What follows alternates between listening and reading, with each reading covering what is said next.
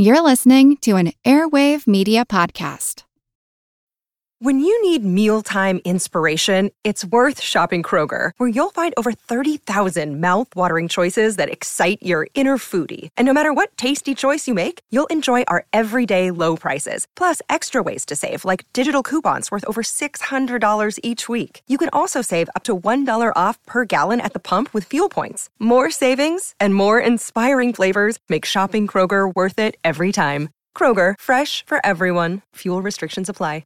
Want to learn how you can make smarter decisions with your money? Well, I've got the podcast for you. I'm Sean Piles, and I host NerdWallet's Smart Money Podcast. Our show features our team of nerds, personal finance experts in credit cards, banking, investing, and more.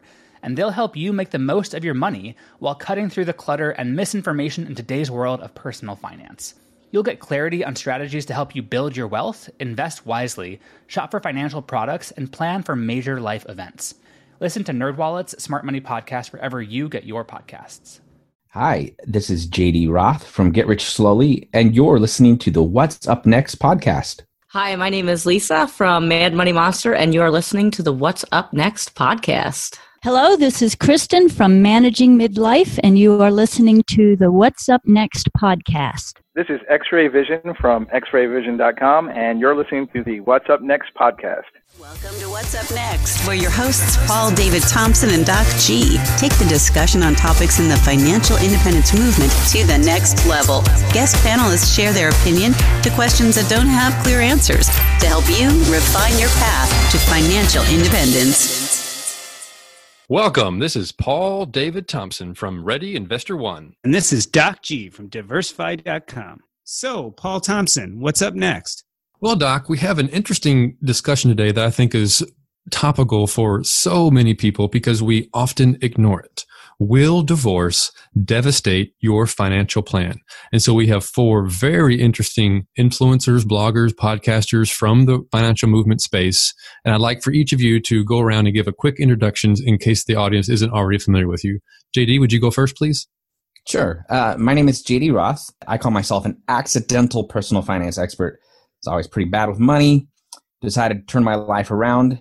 And as I was turning my life around, I started a blog about it called GetRichSlowly.org. In 2006, I just documented my progress as I dug out of debt and learned how to invest and build wealth. Here we are, 12 years later, I'm still writing it, Get Rich Slowly. It's been a fun journey. Well, we're thrilled to have you. Thanks. You've been doing blogging since before we knew what blogging was, I think. So we're really happy to have you. Lisa, could you do a quick introduction, please? Sure. My name is Lisa. I blog over at Mad Money Monster. I had a pretty nasty breakup about 10 years ago. Yeah, I've been good with money for a portion of my life, but then up until that point, I was with the wrong person. We were just not doing the right things with our money, and we split up, and that kind of sent me into a hole. So I've been digging out of that. I met someone wonderful. I've been married for the past 3 years now, and we're on the financial independence journey.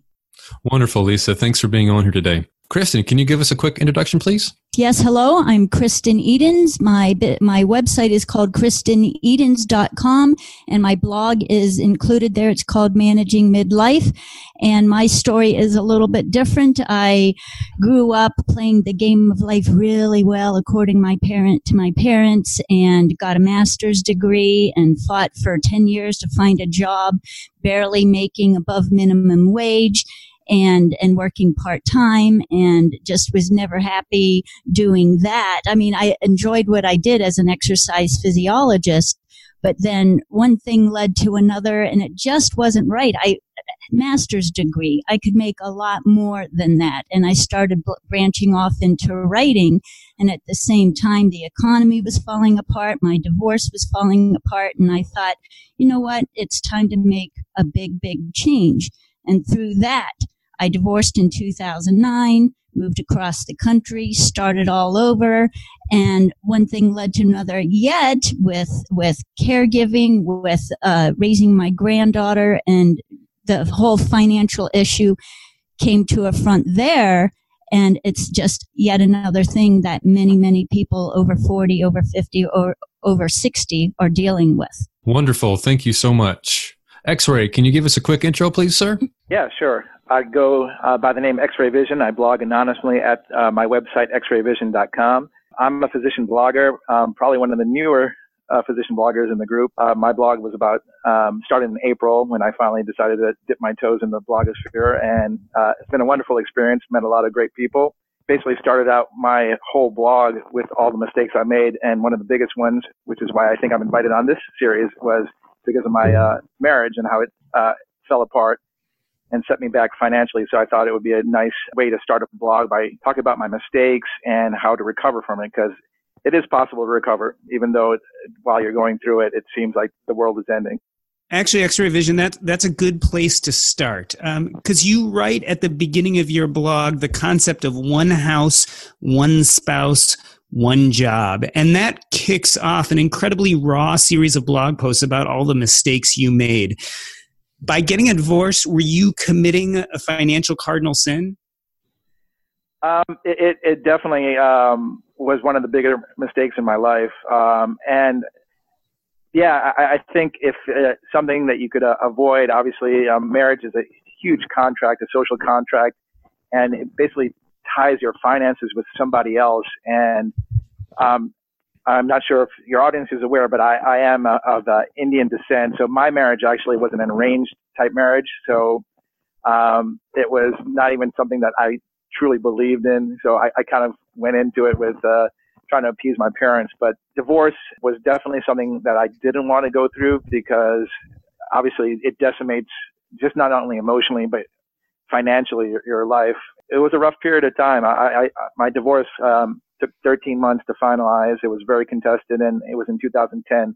And there were times when I came very close to just wanting to end it all because it was that painful. You know, some of that pain comes through in your writing. And I want to transition to JD, because you suffered through some of this a little bit more publicly than the other panelists. In fact, you wrote a post called A Place of My Own. And that was where, from what I can tell, you announced to your readers that you were going through a divorce. It brings up some interesting issues. You said A Place of My Own, and of course, in that post, you talk about housing, but I felt like it had a dual meaning, that it also had to do with your place in the world.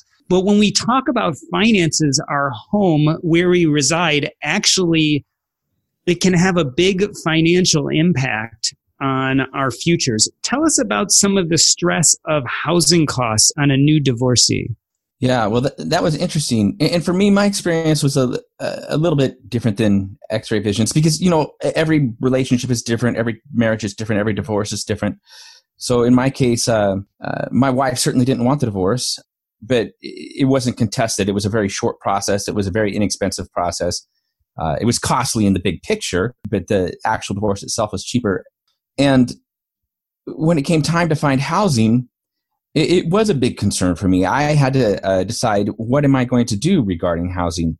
I believe strongly that the number one thing that any individual can do to improve their financial situation is to keep their housing costs low. Housing costs is the single greatest expense for most American families. So for me, I was going from a position where I was living in a paid-off home. There were still property taxes and maintenance expenses, of course. But I had to decide, what am I going to do? And I feel like I'm still trying to figure that out now, it's over 7 years since the divorce. My first step was to move out of the house that had been paid off, and I rented an apartment for about, I think it was $950 a month here in Portland. And it was a fine place, and that was the right financial decision for a temporary thing. I lived there for a year.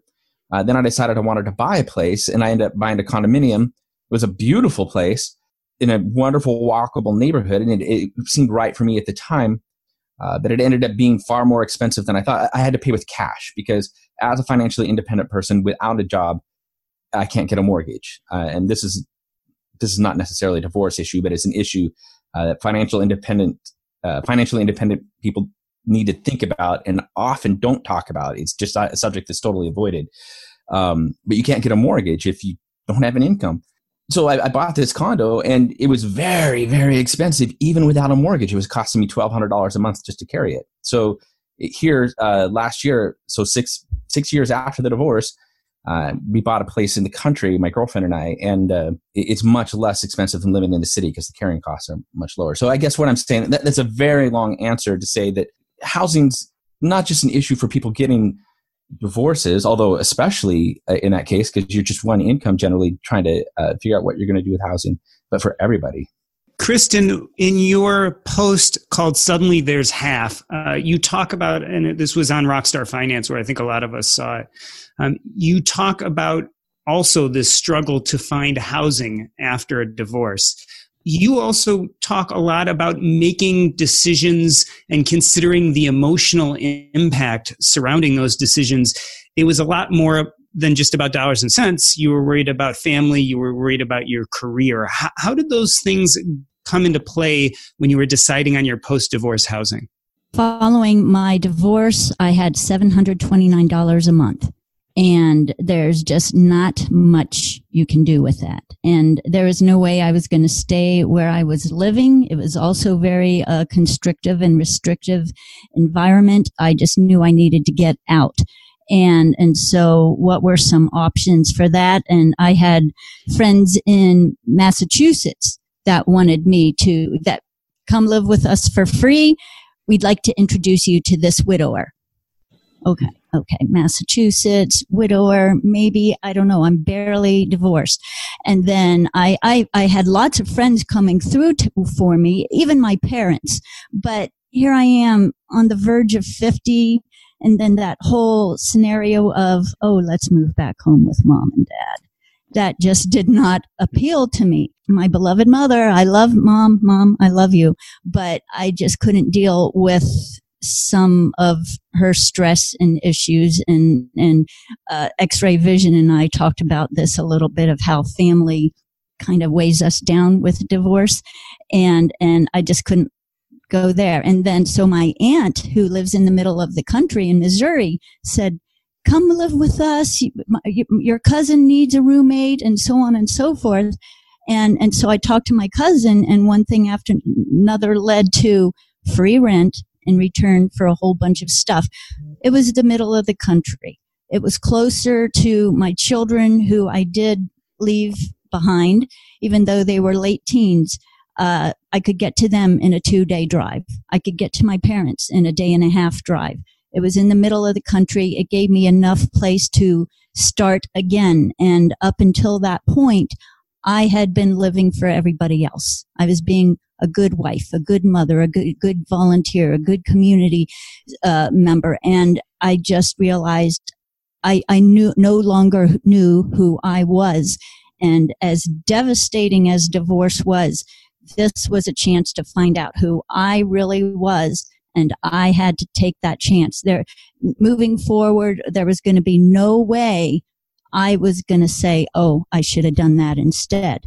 And so that's why I made the trek across the country, abandoning pretty much everything to start anew with very little money. Also, to keep in consideration where my children are, where my parents are, where can I start over again without the influence of one or another? And that was hard, because not that long ago, being considered selfish was the first thing people are throwing out at you. Well, aren't you selfish? You're thinking more of this person or that or yourself rather than all these entities.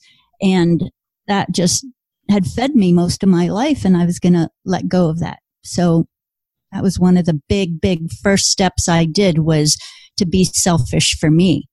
I'm interested in this idea of how divorce affects you in your 20s as opposed to in your 40s. And Kristen uses the term gray divorce in your article, talking about people who are getting divorced at 50 or older.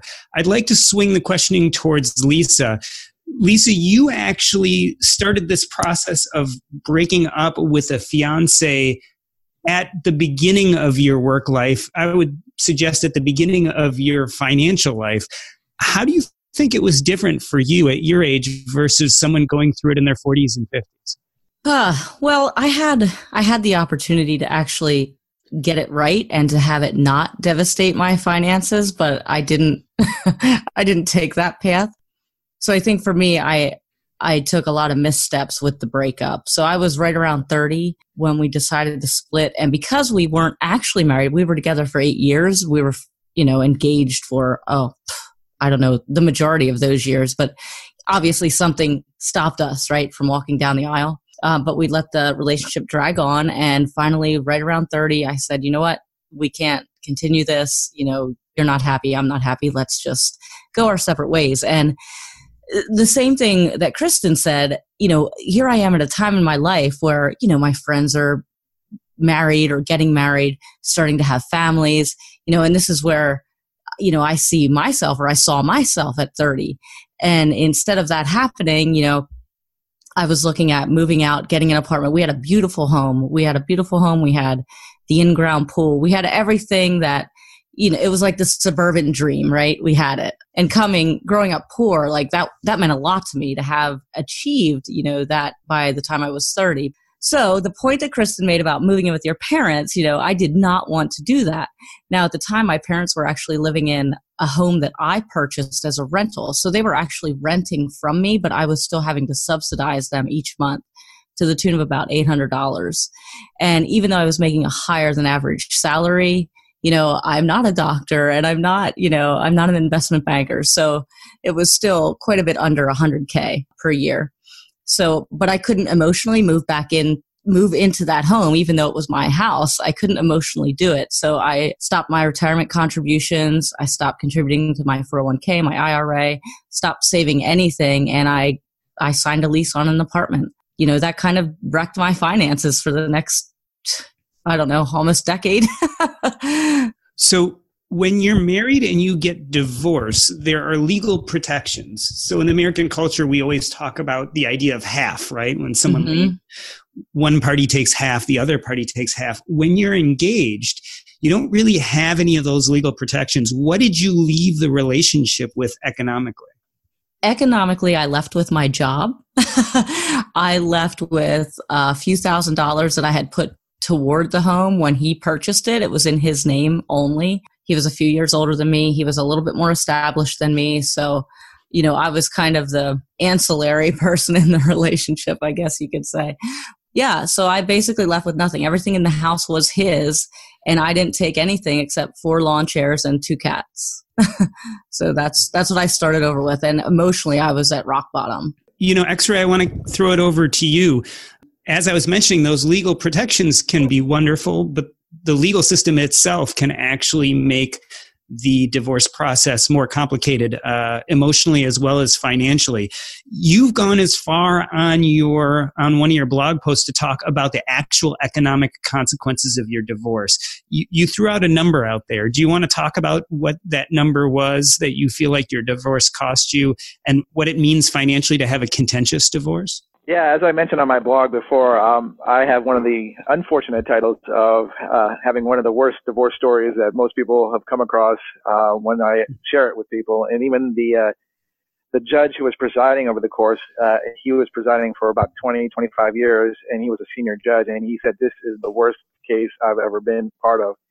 And that's not something you really want to hear on the other side of the bench. So it was a very dramatic financial toll. And one of the things I've noticed is as a physician, we kind of carry such a huge target, like an economic target on our back, because everyone views us as having deep pockets. We basically make lawyers' eyes light up whenever they see like a possible like physician is involved in any case. My ex-wife found a lawyer that basically just wanted to get as much out of me as possible. And it was just a brutal divorce. It could have gone much quicker, much simpler, but they really wanted to squeeze like every drop out of me. There was a few things that I just noticed that they, nothing was simple. We even had to argue about which toys the child had to split, who retained possession of, my daughter's toys. And we actually had lawyers in the room, and we basically did almost like a round robin picking of which toy, because that's how my ex-wife was. And all this was just creating dollars and dollars, and it was lining the lawyer's pockets more than anyone else, because I think my lawyer was charging me $300 an hour to do this. And over a 13-month case, multiple court hearings, multiple full day trials and also multiple jurisdictions. I didn't total the full bill. I never did the exact total, but just on the big numbers that I got of receipts I gave, it totaled over $300,000 just for my legal team, which was just one lawyer and all the court costs. So that was not giving my ex-wife any assets. That was actually the legal fees. The judge also ordered me to pay a portion of my ex-wife's legal fees, which added another $100,000 to it. So just the economics from the legal teams for both parties ended up approaching $400,000, if not more. No one wins except for, I think, the lawyers whenever it's a really contentious divorce. And I think my ex-wife didn't realize what she was doing, because the more we argued, the less there was to split. I think she just took on a very vindictive approach. And at one point, she even called me and said, "How dare you divorce me? I was the one who filed for divorce." And it just, I had relatives of hers call me and say, you know, you should get back together again. She's going to make you pay for what you're doing to her, kind of thing. It was like threats. They threatened my job security. They threatened my financial security. And it was just an awful process. And like I said, from the day I filed, it took 13 months before we actually got the final papers. JD, I saw you mouth the word "wow" when he mentioned the dollar signs. Tell me what you were thinking. Well, I was thinking, again, I mentioned this at the beginning of the show, that it seems like such a contrast to what I went through. My divorce, I think, cost $3,000 total. And from the time, it took maybe 3 days to get the paperwork worked out. Most of the time, there was a 3-month wait for it to process through the Oregon legal system. And that was the bulk of the time that it took. Part of the reason it went quickly is I had made a resolution when I decided I wanted the divorce. I told myself, unless Chris, my ex-wife, unless she wanted to get nasty, and I didn't think she would, I wasn't going to contest anything. I was the one asking for the divorce. There was no acute crisis in the relationship. Nobody was cheating on anybody. Nobody was abusing anybody. It was just, it was a chronic issue. And so I thought, you know, I don't want to drag this out. I'm just going to not roll over and die, but just like, as long as what she's asking for is not outrageous, even if I don't agree with it, I'm going to go for it. And I think that made the process go much more smoothly. I wasn't necessarily happy with how things turned out, because during our marriage, we had both pretty resolutely maintained separate finances in every possible way. And yet when it came time for the divorce, she decided that she did want some of the money that I had accumulated from running Get Rich Slowly. And I thought that was a little bit disingenuous, I guess, to have the entire marriage where, everything is separate. And now, when it comes time for the divorce, no, I want a little bit of that. But at the same time, like I said, I decided, no, I'm not gonna fight it, because it's more valuable to me to preserve the relationship. And now we do have a decent relationship. It's friendly. Anyway, I just think it's an interesting contrast between what I went through and what XRAYVSN went through. This episode is brought to you by Range Rover Sport. Range Rover Sport leads by example. With a visceral, uncompromising, and dramatic feel, this car helps you rise to the occasion. How does it do that? Range Rover Sport has powerful on-road performance and commanding all-terrain capability by combining assertiveness with signature Range Rover refinement. This is the car that redefines sporting luxury. The new Range Rover Sport features advanced cabin technologies such as active noise cancellation and cabin air purification, purposeful cockpit-like driving position, and award-winning Pivi Pro infotainment is at the heart of the experience and provides intuitive control of the vehicle systems. Design your Range Rover Sport at LandRoverUSA.com. Once again, explore and build your Range Rover Sport at LandRoverUSA.com. That's LandRoverUSA.com. All right, so most of us know the bad news already. If you were using Mint as a budgeting app, it has shut down. But the good news is there's something better, and it's called Monarch Money. I started using Monarch Money myself about 5 months ago, and I knew immediately that I liked it more than any other budgeting app I had ever used. For one, it focuses on collaboration. This is easy to share with your spouse, your partner, your financial advisor, and it's aspirational. Not only can you look at your current budget, but what do you want to buy? What do you want your goals to be? You can focus on those in Monarch Money. It's the next generation of personal finance apps. Monarch is the top-rated all-in-one personal finance app. It gives you a comprehensive view of all your accounts, investments, transactions, and more. Furthermore, you can create custom budgets, track progress toward financial goals, and collaborate with your partner. And now get an extended 30-day free trial when you go to monarchmoney.com/earn. Again, that's monarchmoney.com/EARN. What I like about this app is it's intuitive, easy to use, quick to sign on. It's collaborative, as we talked about. It's customizable. The idea is you can use this app the way you want to use it. And the reason why is the Monarch Money team is customer focused. They are focusing on you, me, and all the other people who want to use this app to live a better financial life. After trying out Monarch Money for myself, I understand why it's the top-rated personal finance app, and right now, listeners of this show will get an extended 30-day free trial when you go to monarchmoney.com/earn. That's monarchmoney.com/EARN for your extended 30-day free trial. You use the term kitchen table divorce on your blog, and I think that's just so fitting. Kristen, I saw you looking to say something. I would like to add to what JD said is that my divorce was not as excruciating and drawn out and expensive as X-rays. And I did ask for the divorce, and it had just been very similar to what JD said, was that I had elements that things were going wrong and trying to fix, and it just was unfixable.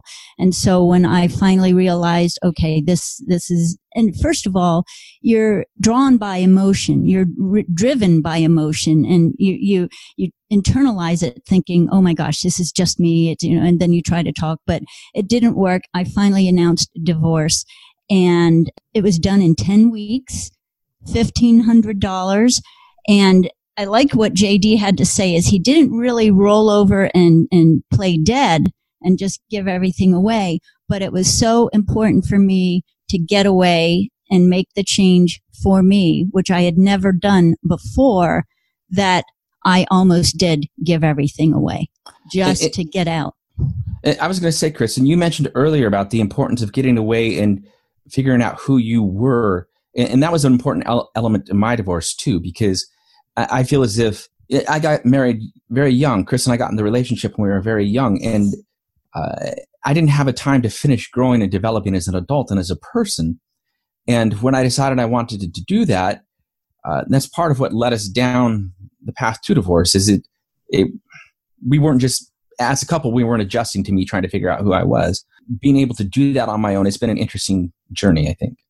Yes. It's very fascinating to have the plugs pulled to see where we go. And divorce is highly emotional and difficult, but the result is you get to discover where you're going a little easier, sometimes a lot easier. And for me, it's been a lot easier. Lisa, as you hear this, I'm wondering your experiences with your breakup. Coming out of that relationship, did you feel like financially you walked into the relationship with your husband differently? Did you approach finances differently? Did you approach life and your individuality differently with the next relationship? It's funny. It took quite a few years for me to meet my current husband. And when we met, I think we were just, because he also had a divorce under his belt. We were kind of, footloose and fancy free. We were kind of acting like, 20-something-year-olds and just going out to eat all the time, not really paying attention like we should have to our finances. Now that came to a head when we started talking about buying a really, really expensive home that we didn't need and couldn't comfortably afford at the time. When we went down that path and we started to feel anxiety and, over our finances, and we both kind of took a step back and regrouped and sat down and said, what are we doing? We're not, 25 anymore. So let's lay out a plan where we want to go with our with our marriage, with our life, with our finances, and let's just do that. So, and that's when I started the blog, basically to chronicle that journey. Ever since, we've been spot on with our money. X-Ray, I'd like to kick it over to you. All of us have taken the time to put our thoughts and ideas out on the internet. And getting out there and talking about the divorce and the consequences couldn't have been easy. Tell me about the response from your readers. It was definitely something I wanted to do on the when I started out the blog to talk about it, because that kind of defined my story. Because I personally did not find or did not see the financial independence light until after the divorce. I was kind of going, I had a great income coming in, but just from circumstances and all that, I didn't know much about investing. I was just playing it by ear. And the divorce actually was the reason why I even went into learning about finance, because I just saw my assets just disappear in a blink of an eye with the lawyer fees, and as well as the assets that went to her. And I was approaching 40, and I was thinking to myself, I'm not going to even be able to retire at a normal time, much less early, unless I do something, because I was basically starting from scratch again. So I found it kind of liberating to have everything taken away, and then I could see all the mistakes I made. And then I said, I need to do something. And I started reading about blogs. White Coat Investor was one of the first that I came across. And then Boggleheads was a great resource as well. And when I started consuming all this information, it's like, my goodness, I could actually climb back up from this huge hole that I created. And it gave me something, it motivated me. It gave me something to aim for. And to be honest, when I first started, I actually thought, well, if I do this, I could be able to retire at a reasonable time. And I was thinking 65. And then all of a sudden the process worked for me. And I was like, now it's like, I could retire early now, because once you see that light, something just like a light bulb clicks in your head, and all of a sudden you live and breathe it. And it's just such an easy concept. And the reason why I wanted to start a blog was to let other people know that even if you're at such a devastating point in your life, and divorce, even the easy divorces, there's nothing more devastating except for a loss of a loved one, I think, than a divorce. I mean, in terms of the stress scales, divorce comes number 2 versus death of a spouse or death of a child. And that's the kind of stress level that most people feel, contentious or not. So I wanted to just put it out in words and let people hopefully, say, well, here's a guy that probably had every right to dial it in, just, turn it off and shut down. But here he actually did something to, say, hey, it is possible to get back to financial independence or even just regular, life. And I thought that was very important to get on word. It was very painful for me to relive it. I actually put the divorce behind me for years. It was buried, and every now and then it would bubble up and create anger. But writing that post actually brought up a lot of that feelings that I had pushed, 6 years ago. It affected me for the first couple of days, but all of a sudden the outpouring of comments from the readers, and that's one thing I absolutely love about blogging. I wish I've been debating about blogging for 2 years before I actually jumped in April. It's just a community of people that you deal with, and the comments, and it was support. It was just like, I felt like I was embarrassed at one point to admit these mistakes, but in the end, I got such a welcoming, reception from the community, and made some really, lifelong virtual friends, and hopefully one day we'll get to meet in person. That was the main thing I thought, was to let people know, here's a guy that struggled so much and pulled it off. And I was kind of hoping to let other people have their voice too. I created a series on my blog called Divorce and Fire, and I've had some volunteers that shared their stories, and everyone who's done it has come back to me and saying, it was liberating. They felt relieved. They felt they got it off their chest, and they too got comments from my readers, which I greatly appreciate, and they greatly appreciated too. So I thought this was something that was valuable, a lot of people talk about FIRE and financial independence, but there was not that much talk about divorce. And I thought this would be a good venue for people to kind of at least show other people that you're not alone. Kristen?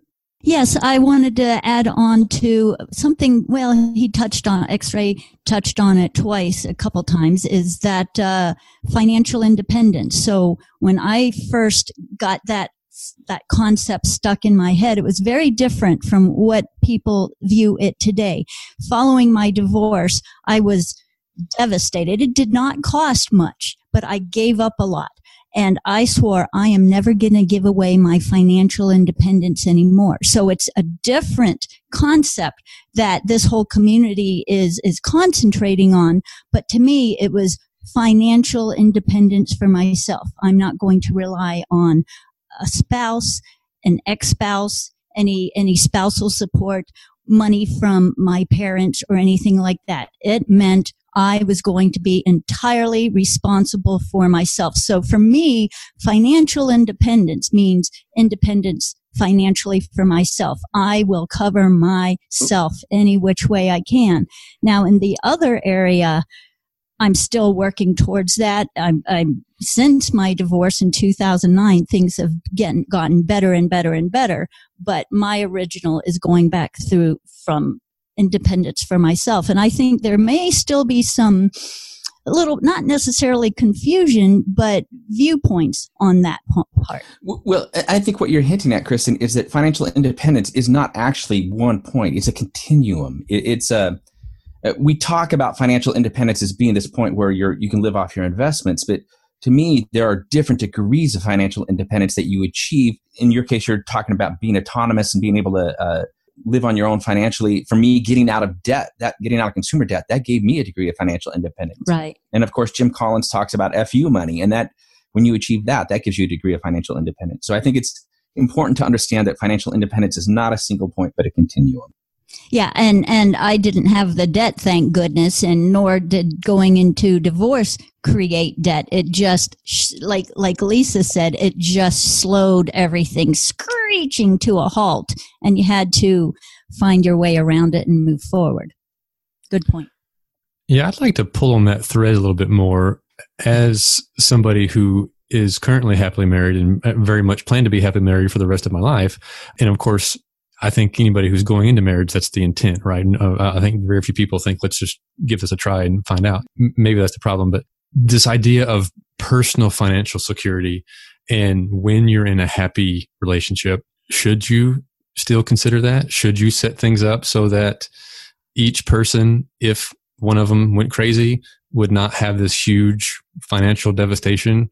That's a tricky question, because I'm not in a place where if I went crazy, my wife would be well set up. But if she went crazy, I would lose half my assets, if not more. So I don't go around thinking about how vulnerable I am to this cancer of the marriage, but it's out there.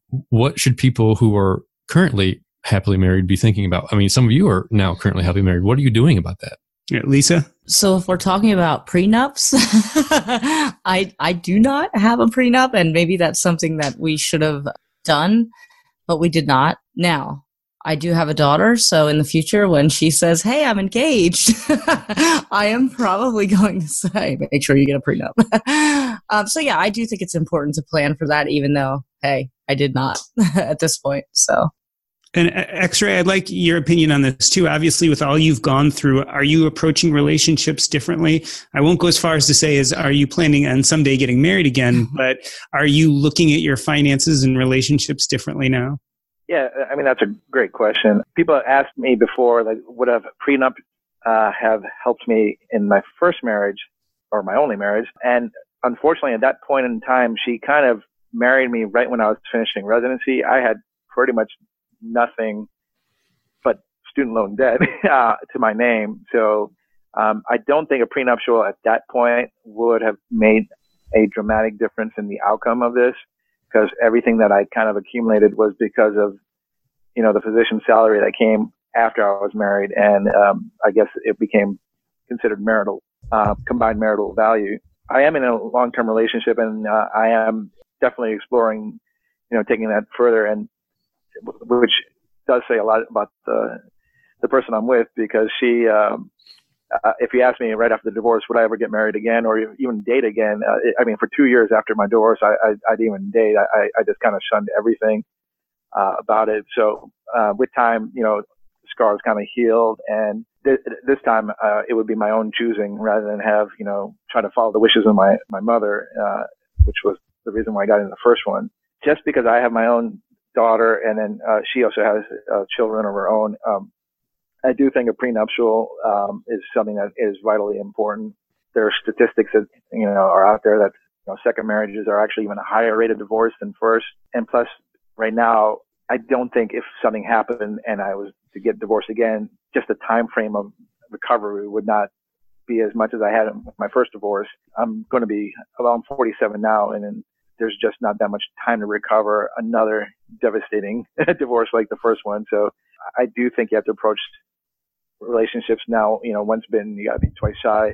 Do everything you can. If I didn't have any dependents like my daughter, it would be a little bit easier and I could have gone in a little bit more carefree. But unfortunately, marriage is a contract, and there's some things that you have to kind of approach it like a business, and some businesses fail and you have to protect against that. I'm a little bit more cautious now, and I think it's kind of challenging discussion to bring up with somebody of a prenup, because the first thing that they say is, oh, you don't trust me, or, you're going into this with the outlook of it going to fail. And it's not very romantic, but at the same time, you also have to kind of give way to reality and say that, not every marriage is going to be 100% successful. You have dependents, you have assets that you've worked hard to accumulate on your own that you want to protect, especially, like I said, as a physician, with the big target on your back, you try to give yourself enough ammunition so that the next time, if something came to that point, you could at least, walk away with what you deserve. So I'd like to take a chance here to pivot a little bit away from the devastation, because it seems to me that all of the panelists found ways to take those hard things they dealt with and turn them into positives. So I'd like to swing over to JD. You mentioned at one point that Chris had suggested after the divorce that you see a psychologist and how that changed your life. Can you talk to us a little bit about that? Yeah, I've struggled all my life with depression and anxiety. And Chris never told me why she wanted me to go see a therapist, but I just did. And because I thought, I agree with her. I should see somebody. Seeing the therapist and working through my issues, I've got three things going on: depression, anxiety, and ADHD. And they're all three connected. They all work together. But doing that, first of all, helped me understand more about who I am and just strengthen me as an individual. But it also then helped me when I entered the relationship I'm in now. It helped me be a better partner. And I can look back now and I can see I was not a great partner in my first marriage. And my goal now in this relationship, which has been going on for 6.5 years, is to be a much better partner. And I hope I'm achieving that goal. I think I am. And seeing the therapist helped me work toward that, I guess. It helped me see what I needed to do and how I could be a better partner. Do you think, especially dealing with issues like ADHD, changed your writing style, helped you write more or less? Did it affect the blog or your financial independence journey? That's an interesting question. I haven't ever really thought about it. It absolutely affects how I approach my work. I'm scattered. But I don't know that it affects my writing itself. I've always been relatively open. I talk about who I am and what I'm struggling with. What it's helped me do is try to improve my workflow, because as an ADHD person, I'm dealing with this right now. I have nothing ready to publish at the website, even though I want to publish something today. And I'm like, well, when I get off this call, I've got to go down and do some work. And because of my ADHD, I don't have it done yet. And Kristen, was the divorce a big part of your origin story for the blog and for your talking about personal finance? Oh, absolutely. It is all tied together, because without the divorce, I was on this path of the good life, and not like the good life with the perfect home and the 6-figure salary and all that stuff, but just being the good girl. That's what I was raised to be. That's what I was brought up to be. That's the community I lived in. That's what I thought my duty was. So the divorce was just this knock in the head to say, Chris, you got to get yourself going. And I liked what JD said about his counselor helped him find out who he was.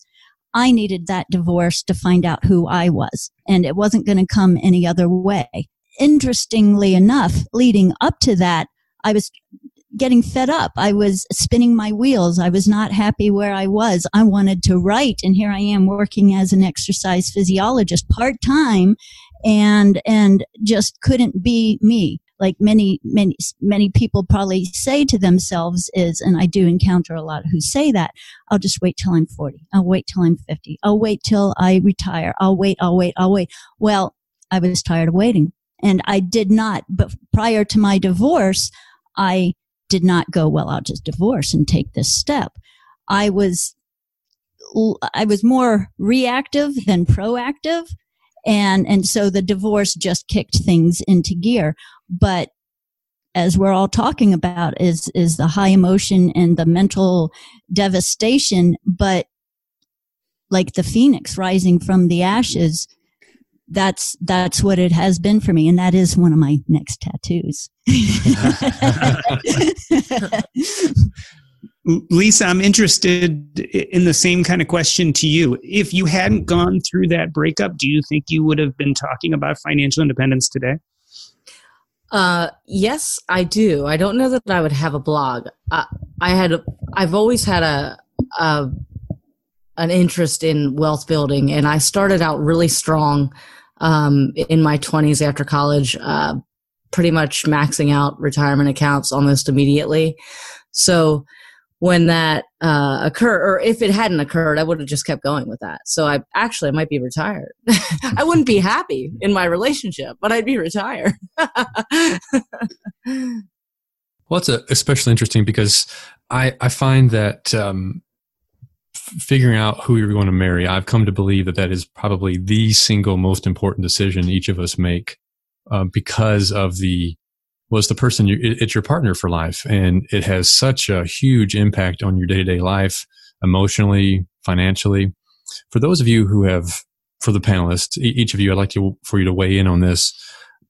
How would you advise those who are considering getting married, getting started in a relationship? What advice would you give them? Play marriage counselor for a moment. What should they be considering? What should they be asking in order to make that relationship successful? X-Ray? My advice is you really have to know your partner's financial views. I think that's a conversation that what their goals are, how they treat money. I've written on several comments before, if your partner's not on the same financial page, if you have somebody who's very frugal and a saver, and then you have on the opposite side somebody who's spending it all, it's like a colander. No matter how much water you put in it, it's never going to fill up. And you just have two people that are diametrically opposed, and that creates a lot of tension. Looks fade, personalities, financial personalities especially, tend to stay. And it's really important that you both have like a common goal. Some people even suggest going as far as showing each other your credit scores, which, I guess that would probably show, how creditworthy somebody is or how they treat money. But I do think it's incredibly important that, that you have at least a discussion of, this is how I see our future together. This is my goals. And that's not to say that you just, completely shun the present away and not spend anything. But if you have somebody that's on the same wavelength as you, you're going to get to your path of financial independence or whatever goal you're going to so much quicker than if you're just having somebody that's creating tension. It would irritate me to no end if I'm saving money and just seeing it walk through the door with, outrageous purchases. So that the physical part's great. It's nice to be intellectually compatible, but financially compatible, I think, is just as important. JD, what are your thoughts on this? Is this idea of what would you do differently or advise other people to consider? And is money the only consideration? Or, there's certainly other things to factor in, right?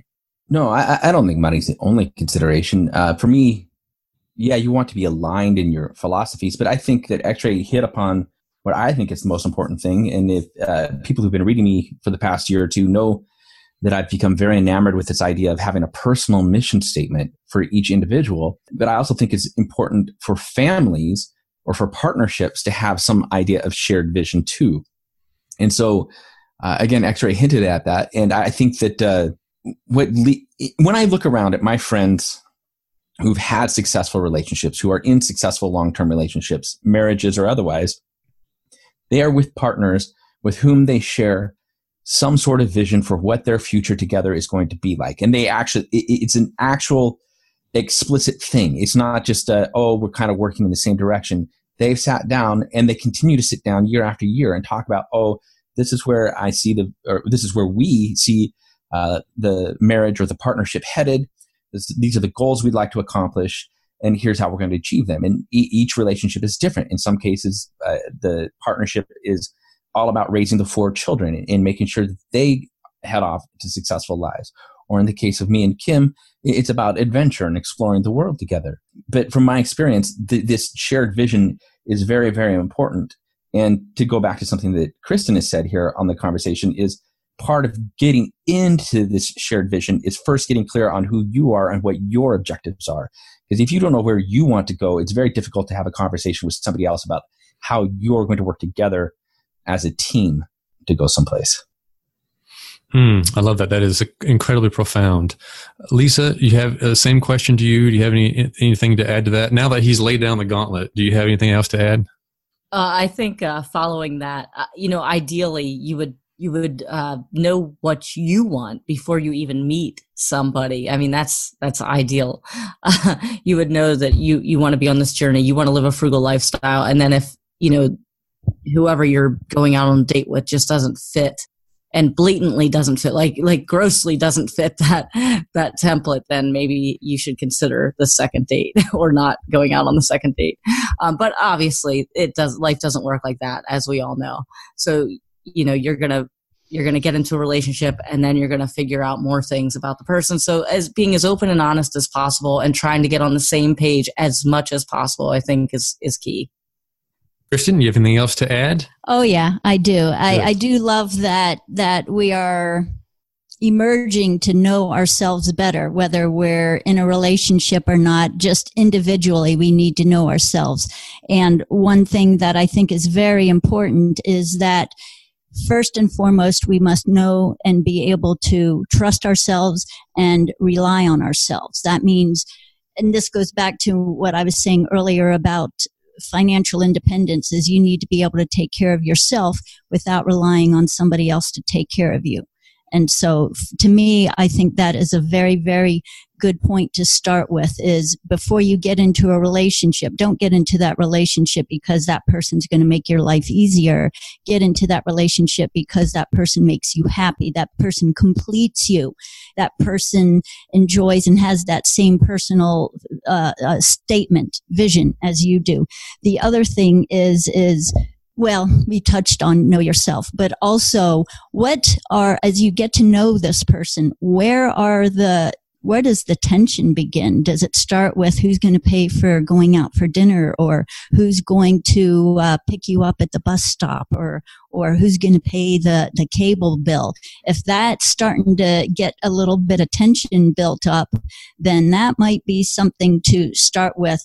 Let's have a conversation about this. Why are you feeling this way about this bill when I'm paying this bill? I mean, already it's starting into the this or that, but we got to figure out who can manage what, and is this fair? And I mean, you got to start looking at those things, or else it's just going to get deeper and darker. And as an example, one of my children, both of them are adult children and probably very close to Lisa's age. And she's always calling me and about their latest money argument. And they've been in a relationship for 3 years. And I say, this does not sound like it's working. What can you do? that's something you need to be aware of, is pay attention to the friction. And is this something that's going to continue on or resolve itself? This brings up an interesting point, Kristen. From my own experience, from observations of others, and from reading various surveys, what I've seen is one of the leading predictors of whether a partnership or a relationship or a marriage is going to succeed is whether the partners are kind to each other. So you talk about arguments and you talk about friction. It's okay to have friction. Not everyone agrees. But how do you deal with that friction? And one of the issues that I dealt with in my marriage is we reached a point where we were simply unkind to each other. And I've talked to people over and over and over again who've been through divorces, and most of them say the same thing. It's like, oh yeah, that's where we got to. We were just sniping at each other all the time. We were just mean to each other. And when you reach that point, there's really no recovery, in my opinion. And so you need to look for that early on in the relationship, not just how you're interacting with each other, not are you kind to each other, but is this person that I'm considering spending my life with, are they kind to other people as well? Because I think that's a good predictor of how they're going to behave with you long term. Good point. Yes, I love that. One of the things in my marriage that my wife once said that I think was in line with what you just said there, JD, was she doesn't easily get mad at me because she knows I would never intentionally do anything to hurt her, because she knows I'm authentically, genuinely kind person. And I believe the same thing about her. And as a result, even when we have a misunderstanding, we tend to smooth it out very quickly because we give each other the benefit of the doubt. Yeah. I mean, this is your life partner after all. So why not give someone else the benefit of the doubt? And sometimes you're just ornery and grumpy and you're in a bad mood and you give someone permission to not be perfect. Yeah. I think that's really, really good advice. So, I like that too. The information to not be perfect is realize that we're all going to have those moods, but how often do they happen, and how do we respond to each other when they happen?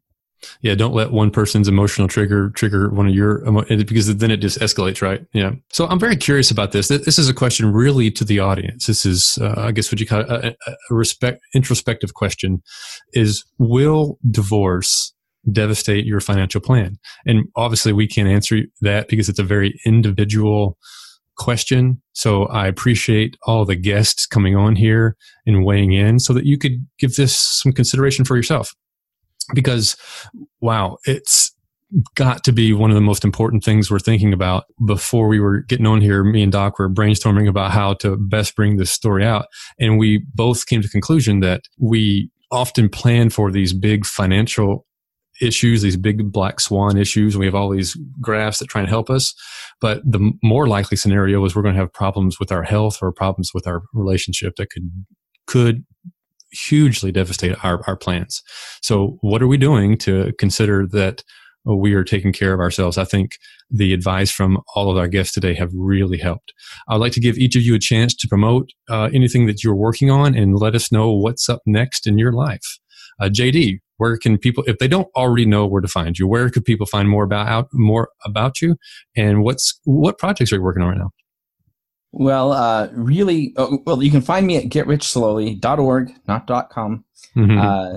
So really my project is Get Rich Slowly itself. For those who don't know, I sold the site several years ago and I repurchased it a year ago.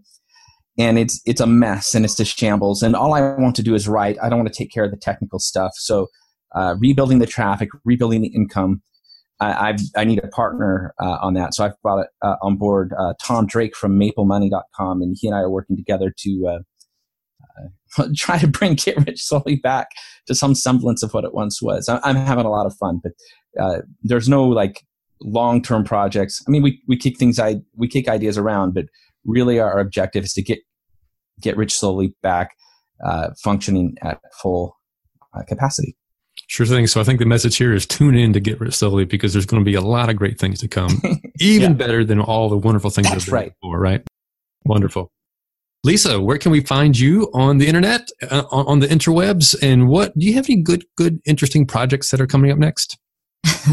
Well, I'm over at madmoneymonster.com and then on all the social media channels at Mad Money Monster. As far as projects coming up, I'm a little bit like JD with ADD, so I I don't usually have a list of things ready to go, but I do have some passion pieces that I want to write. So look for those coming out in the next month or so. I like the sound of that. Some passion pieces. Maybe that should be on your banner. Just call it passion pieces. Yeah, exactly. Very good. Kristen, what's up next with you, and where can we find you? Well, currently you can find me in Laverkin, Utah, on the edge of Zion National Park. So I'm heading out there to go hiking right after our podcast here. But you can find me at KristenEdens.com. That's KristenEdens.com. I'm also on Twitter and Facebook and LinkedIn. And a couple of the projects I'm working on is I am going to start a YouTube channel that complements my blog called Managing Midlife. And I also am a content developer, so I help businesses strategically create the content they need to grow. Oh, great. So you have some consulting services to tack on to all the wonderful projects you're working on. I like that. Yes, thank you. X-Ray, same question to you. You got any projects that are coming up next for you, and where can everybody find you? Well, my website is XRAYVSN.com, and that's XRAYVSN.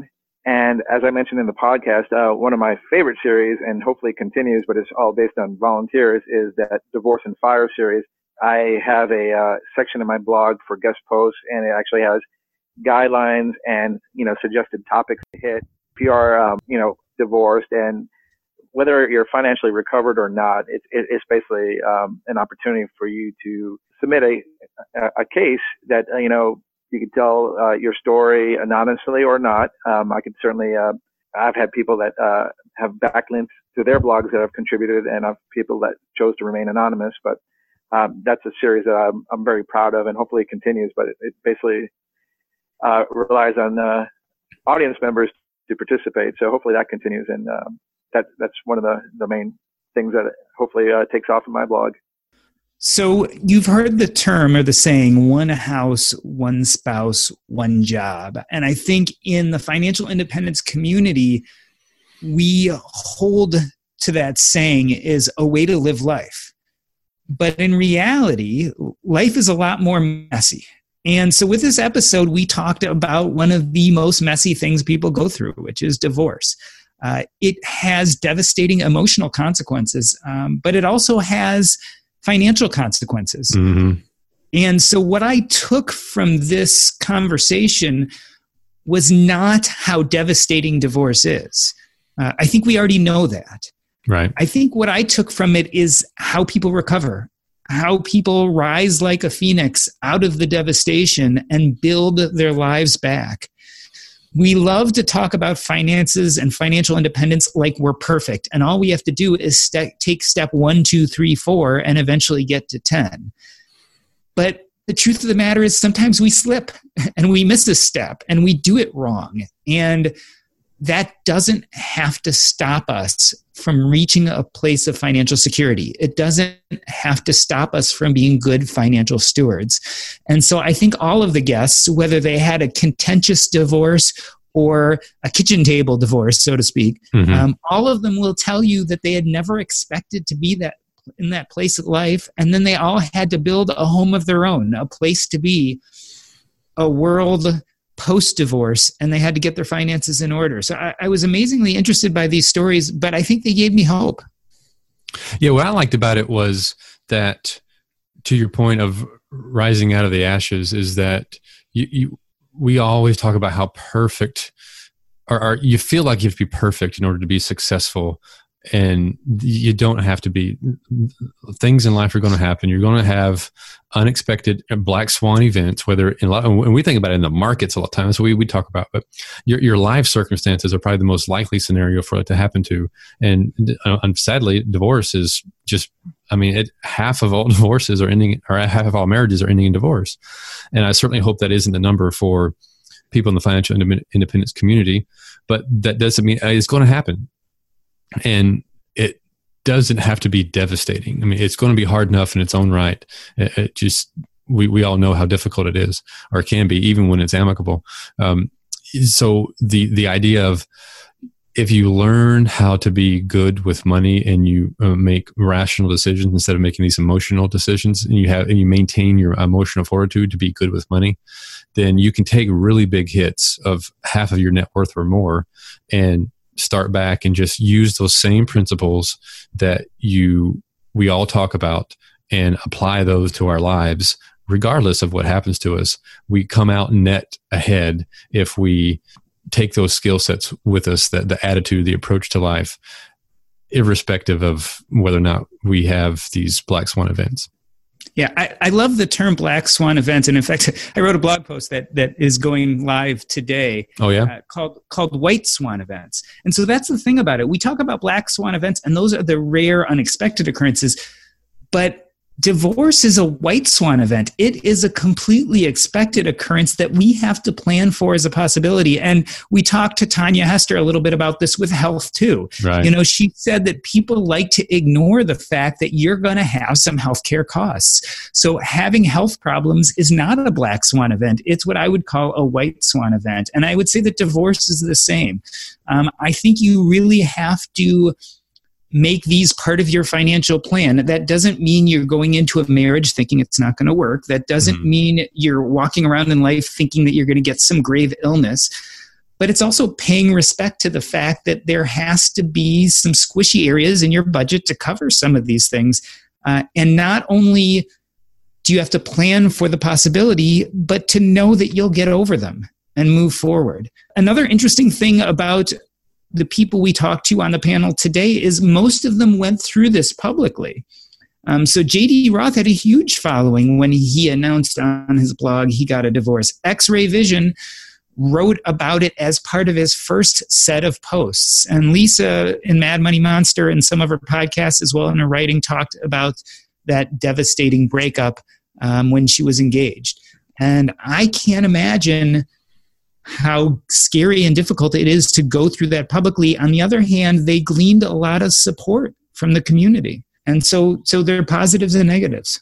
Yeah, that hadn't resonated with me until you just said that, how many of them, or really, I guess all of them, went through their divorce in some part publicly, which, as you know, we're putting ourselves out there in a certain degree of publicity by being in front of or behind a microphone or in front of the camera, and writing blogs. And that really would make it all the more difficult to go through it.